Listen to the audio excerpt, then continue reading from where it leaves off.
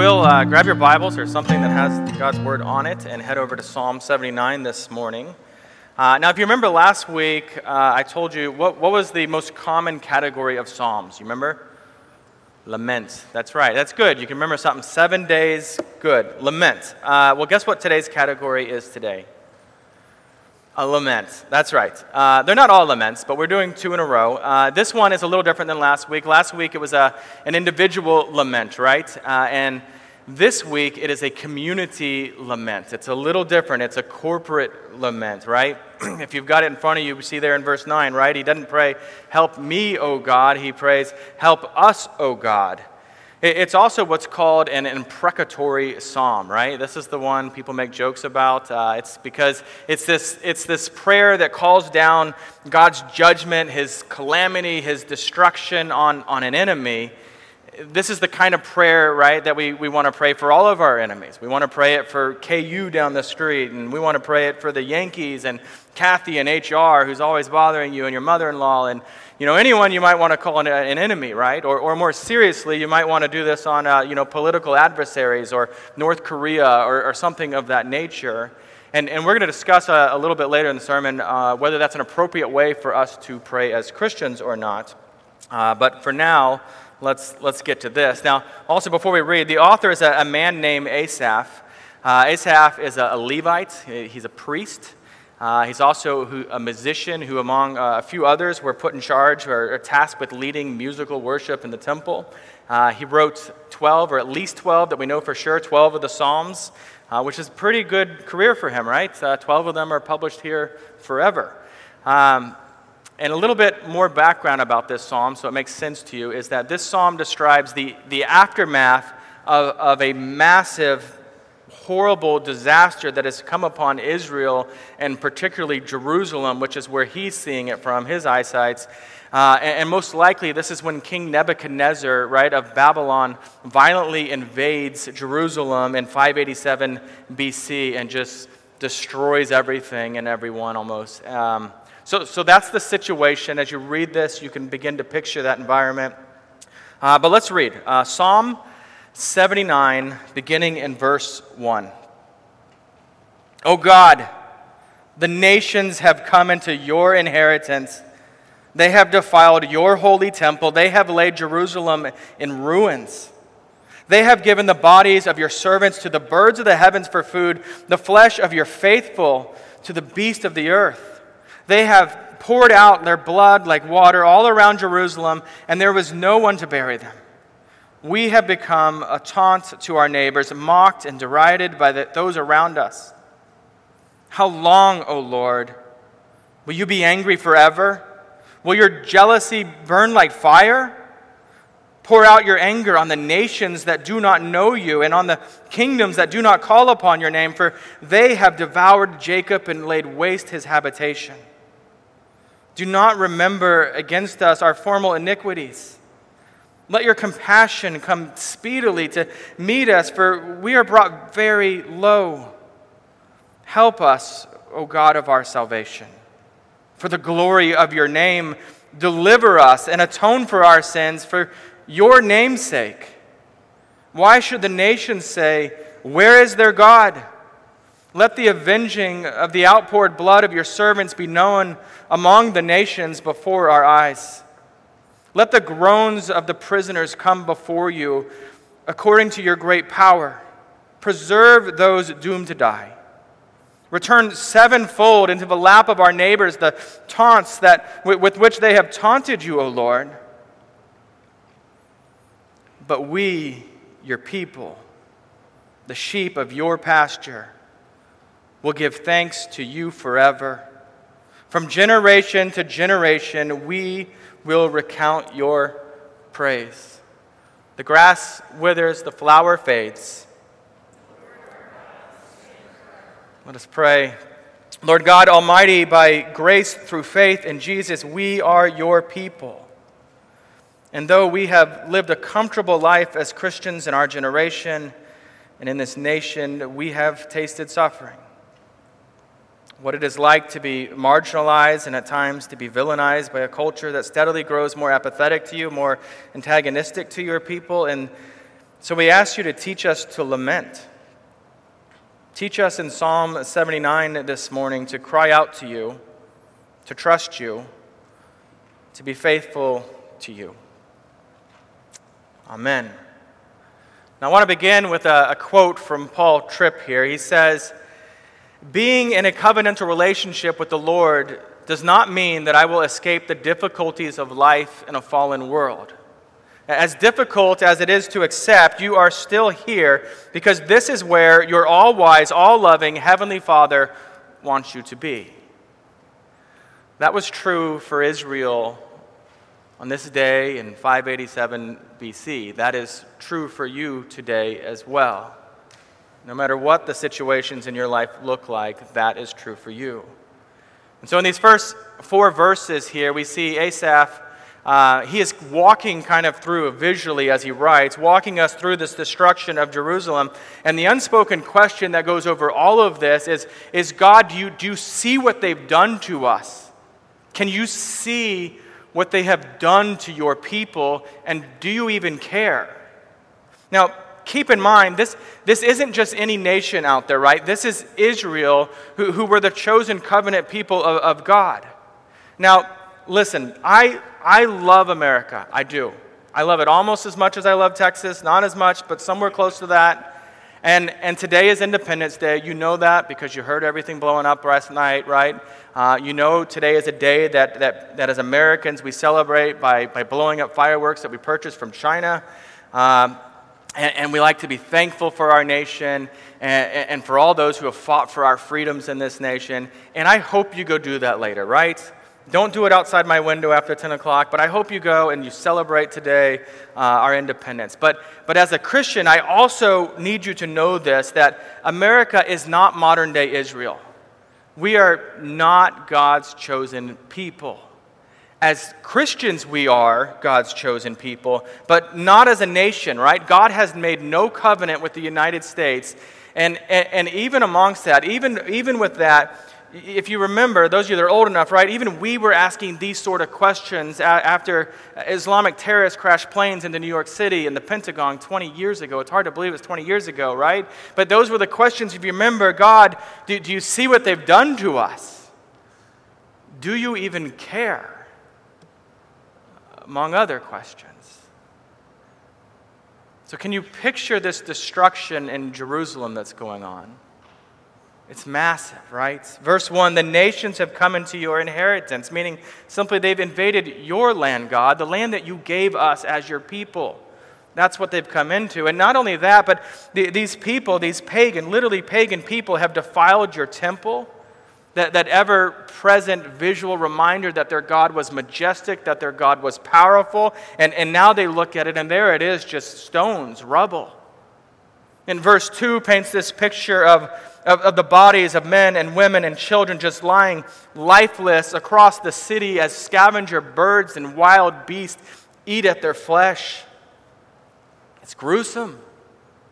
It's exactly as Jeremiah prophesies it would be. In Jeremiah 7:33, you can see that if you want. In verse 4, we see the surrounding nations now taunt them and mock them, right?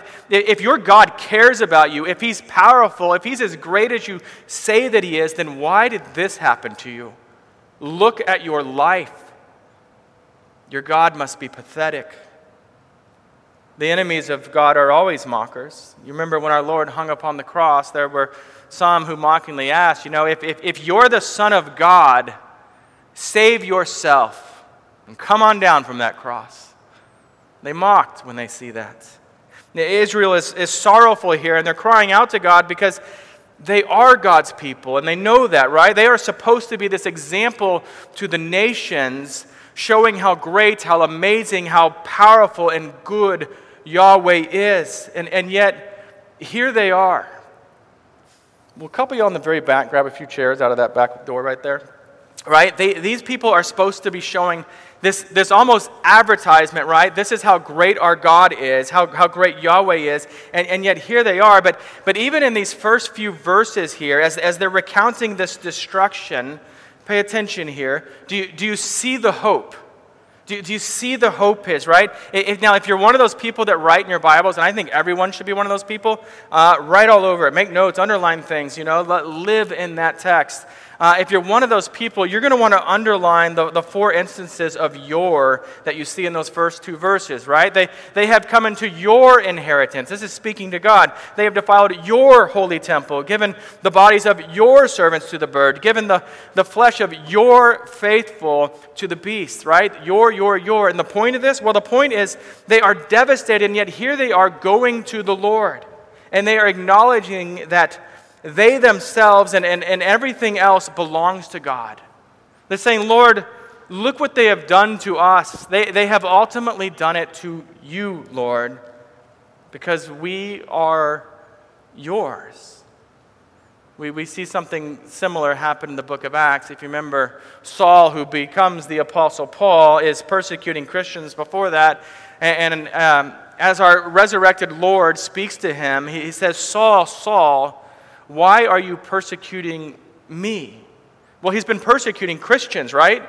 Not Jesus himself. And yet that association, if you persecute my people, you persecute me, right? That's the way this always goes. And so we see this close association that God has between him and his covenant people. So then, we're going to move on to this next section, 5-7. Any of you remember that viral video, David After Dennis? Anyone? Really? Okay, well, one person back there. All right, it was 12 years ago, so maybe that's why you don't remember. Your short memories, short term. Anyway, it's a 7-year-old boy. He's been to the dentist. He's had anesthesia, I think is how you pronounce that word, but probably not. And he's feeling confused from it, and his dad's asking him these questions, and he says all this crazy stuff, and it's just funny stuff. But then suddenly he asks his dad, what his situation really hits him, and he says, Dad, why is this happening to me? To which his dad comfortingly says, it's okay, bud, it's just from the medicine. And then David, still with concern in his tone, asks, is this going to be forever? And it's just this paranoia that I might never be normal again. This might be reality for the rest of my life, right? Now, on a much grander scale, that's the question you see there in verse 5. Look at it when he says, how long, O Yahweh, will you be angry at us forever? And so what they are asking is, how long are we going to continue to suffer? What they're not asking, though, right, and this is important, what they're not asking is, why are we suffering, God? Why did this happen? They're not asking that because they already know why this has happened. In verse 5, when they ask, right, the second half of verse 5, will your jealousy burn like fire? That's a question here. This is a reference to this analogy that we see all over the Old Testament, right? When God, through the prophets, has used to just paint this picture of the relationship between himself and his covenant people, right? It's this picture of marriage, a picture of a husband and a wife, and God is jealous, right? Not making false accusations of jealousy like as humans we can do, but he is jealous because his bride, his people, have absolutely been unfaithful to them. Commandment number 1, Exodus 23, God says, you shall have no other gods before me. But Israel did. They worshipped other gods. They have worshipped false gods, believing in their hearts that these gods are real gods and somehow worthy of their worship. And so here they are, as they're saying, that God is jealous, they're confessing, Lord, we have been unfaithful.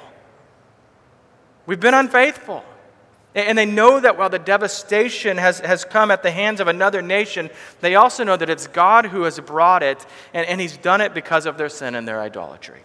And so then in verse 6, right, they ask God, they're saying, you know what? We know that, we confess it, we're coming back to you, we want to be faithful, all that is built into this. And they're saying here, you know what? And instead of continued discipline on us, will you please now put out your anger, or pour out your anger on Babylon? Will you pour it out on the people that attacked your covenant people? And on the other nations who do not know you, or on the other nations who do not call upon your name? This is one of those psalms that makes a lot of Christians uncomfortable. And if we're honest at the beginning, there's good reason why it makes some Christians uncomfortable. Because if we look to the New Testament, right, we see Jesus, our Lord, teaches us in Matthew 5:44, saying, I say to you, love your enemies and pray for those who persecute you. And Jesus teaches often that we are to forgive others. And we should. But there's also a place to pray for justice, to pray for God to punish evil. Now, we know that Jesus will return. He's going to come back. He's going to judge in all righteousness, that justice will be done absolutely perfect. But right now, we are living in an era, right, where this time of history, a time of grace, if you will, where yes, we can defend ourselves if we need to, absolutely, but we're not to pull out the sword, the gun, whatever else, right, and execute the enemies of God just because they are the enemies of God. We have very different instructions in the Great Commission, Matthew 28, to proclaim the gospel, to make disciples of those very people who are the enemies of God. We're to call people who mock God to put their faith in God. We're to warn people that either the justice of God has been poured out upon Jesus on your behalf at the cross, or the wrath of God will be poured out on them for all of eternity. Furthermore, let us never forget the compassion that Jesus has shown us, truly, showing us in the gospel. When we ourselves were still enemies of the Lord, He loved us and sought us. And the grace that we still receive when we sin, as we do, when we repent, as we do. And so then the question still lingers, though, can we as Christians pray this way? Sometimes. In situations. It'd be right to ask God in prayer to defend the gospel, to protect His church, to smite out evil, to bring down nations that propagate false gods and do evil deeds. But we're never to pray this way against our personal enemies, right? We're not to do that for Kathy and HR or whatever it might be. Instead, Christian, you are to maintain a spirit of grace even towards those who hate you, even towards those who persecute you. As Richard Phillips says beautifully, he says, Christians, above all others, ought to have compassion on those in the grip of sin, even when sin is committed against us. Always remembering God teaches us in Romans 12:21 that we are to overcome evil with good. Now, if you're wondering about all this and what happens after this passage, right, God does indeed answer the prayer of Israel. He does it in a number of ways, in a number of different stages. Maybe you've already noticed, right, at the most recent World Cup, Babylon did not field a team in that. That's because they don't have a nation. They haven't for a very, very, very long time. Right? So He answers in that way, and we'll see how He answers in another way in a little bit. So one way to keep our resentment against the ungodly in check is for us to keep our own sinfulness clearly in mind. Meaning that we don't become self-righteous and just think, oh, I don't sin anymore, right? Asaph in this psalm models that for us when he acknowledges their iniquities, their sin. I mean, can you hear the confession and the plea for mercy and the plea for forgiveness in those words of verse 8, where it says, look at it, verse 8 in front of you, it says, do not remember against us our former iniquities. Let your compassion come speedily to meet us, for we are brought very low. Those of you who were here for it back when we were in Luke 18 a while back, when Jesus observes there's two people praying, right, and they're in the temple, the rebuilt temple, and there's a Pharisee and a tax collector, and they're praying to God, and the Pharisee prays in self-righteousness, and he says, God, I thank you that I'm not like other men, extortioners, unjust, adulterers, or like this tax collector right here. And while the tax collector himself simply prayed, God, be merciful to me, a sinner. And if you remember, Jesus commended or condemned the prayer of the Pharisee, the self-righteous one, and He commended the one of the tax collector that was asking for simple mercy. Listen, all of our prayers should be filled with confession and repentance, not just in the liturgy, not just corporately, but even on our own prayers, simply because God is holy. And the more aware we are of God's holiness, the more aware we become of our own unholiness, our own sinfulness. In verses 9 and 10, they ask God to help them for the glory of His name.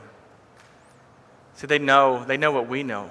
They know that God has said about Himself in Isaiah 42, verse 8, He says, I am the Lord, and that is my name. My glory I give to no other, nor my praise to carved idols. When Jesus later teaches His disciples to pray, the Lord's Prayer, right? What's the first petition? We prayed it earlier. Our Father, which art in heaven, hallowed be thy name. That's a prayer for God's name to be revered, to be glorified, right? That's where it even begins.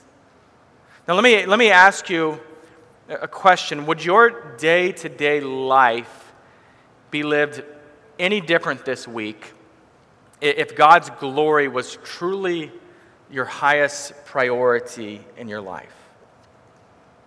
Would it? I mean, moment by moment, if you thought, is this about my freedoms, my rights? Is this about whatever I enjoy? Is this about making my life easier? Or is this about the glory of God? And maybe we need a better job of just internally, you could do it audibly, but that would be weird. But internally asking ourselves more often, how can I glorify God in this moment? Good moments, frustrating moments, whatever it might be. How can I glorify God in this moment? Look at verse 9 here. There's something interesting here. When he says, deliver us and atone for our sins, here's what's interesting. To atone for sins, as understood in the Old Testament, right, is to make a payment for them. And the way that this worked was that the priests would take an animal and sacrifice it in the temple, and that's the payment for their sins, particularly on the Day of Atonement. Only, how's the temple looking at this moment when he's writing this? Right? We're going to go up to the temple and oh, right, it's just a bunch of rocks. It's just rubble. That's not so good. And so how could atonement for sin be made for them? Now, I'm not going to pretend that I know exactly what Asaph thought when he's writing this. He has something in mind. Maybe it's this plea that the temple be rebuilt so then we can make atonement for it. I don't know. But what I do know is that while the temple was rebuilt, it was torn down again in 70 AD and never built again, right? It's just that Wailing Wall today if you're to go see it. And still, God does answer this prayer in a way that is far more spectacular than Asaph or anyone else could have imagined. God makes atonement for his people in a way that did not require a temple at all, in a way that didn't require animals, in a way that is forever and perfectly satisfying the payment necessary. What a blessing it is for us to study the Old Testament, to study these Psalms through the lens of the New Testament, because we can look at this and we know that God atones for his people by sending his Son, Jesus, to be a perfect, sinless sacrifice, a final sacrifice because he was the sufficient sacrifice for all who place their faith in Jesus. And so then in verse 10, there's also something interesting here I want to show you. Why should the nations say, where is their God? Right? And you see, by being the God of Israel, there's kind of this connection piece going on. But by being the God of Israel, that's whose God he has chosen to be, God's reputation is tied to the well-being of Israel, the way that they look at that. But at the same time, the well-being of Israel is tied to their faithfulness or their unfaithfulness, right? So all that they're suffering at this point is because of their unfaithfulness, which makes God look bad to the neighboring countries. So when the nations look at the destruction of Israel with their polytheistic worldview, they think, the God of Israel is pathetic. Look at the way his people suffer. But Israel knows, they know this is not because our God is pathetic. They know it's not the weakness of God at all. It's because they're unfaithful to God and their idolatry. And so in one sense, they want the nations to know that too. They want the nations to know that we've been unfaithful. We have been unfaithful. We have worshipped other gods. We have courted sinful ways. That's why it looks like we have no God to you right now, because of our sin, not because of our God. Don't think that way. Even in writing this psalm, they want their sin to be known so that God's name will not be falsely slandered. In another sense, they want God to restore Israel and destroy Babylon. Right? They mock, they celebrate, they're rejoicing. But he wants them to come back, and they want them to do it because they want these pagan nations to know that Yahweh, the one true God, is powerful and sovereign and cares for his people. And while Babylon is destroyed eventually, this prayer for God's name to be known among the nations is answered long before that, right? You might know the story, right, of the three young Israels, Shadrach, Meshach, and Abednego. Maybe you know it for VeggieTales. If that's the case, forget that one. But, right, they're living in captivity in Babylon. And King Nebuchadnezzar, the same king that brought this destruction on Israel, this destruction in Jerusalem, he sets up this golden statue, and he says, you all have to bow down to it, you all have to worship this statue. And these three young Jewish men refuse to do so, and King Nebi threatens them, if y'all do not bow down to this, I will cast you into this crazy hot furnace, and you're all going to die, something like that. And the young men respond in Daniel 3:16, saying, "O Nebuchadnezzar, our God whom we serve is able to deliver us from the burning fiery furnace, and he will deliver us out of your hand, O king." Of course, they are cast into the furnace, and the fire doesn't burn them. God delivers them, and this king who previously mocked God, shockingly, has this to say later. He says, the same guy who destroyed Jerusalem that we're looking at in Psalm 79 says this, "Blessed be the God of Shadrach, Meshach, and Abednego, who has sent his angel and delivered his servants who trusted him." He's glorified. And maybe the most significant way that God delivered his people after the destruction of Jerusalem was not by immediately restoring the temple and immediately restoring the city and everything back to grandeur, but by renewing and empowering their faith while they lived in a nation just full of idols. That they could continue to follow the Lord even in that situation. As James Montgomery Boyce has said, it is as great a miracle for God to strengthen his people's faith in the midst of trials as it is to remove the trials altogether. Or more significantly than James Montgomery Boyce, the Apostle John in 1 John 5:4 says, "And this is the victory that has overcome the world, our faith." In verse 11, the prayer is for God to preserve those Israelites who are prisoners of war. Then the call in verse 12 for God to return the taunts of the ungodly nation sevenfold. Sevenfold is just an idiom. It means complete, full, right? They're saying, God, bring full justice against Babylon, absolute justice. And this brings us to the final verse 13.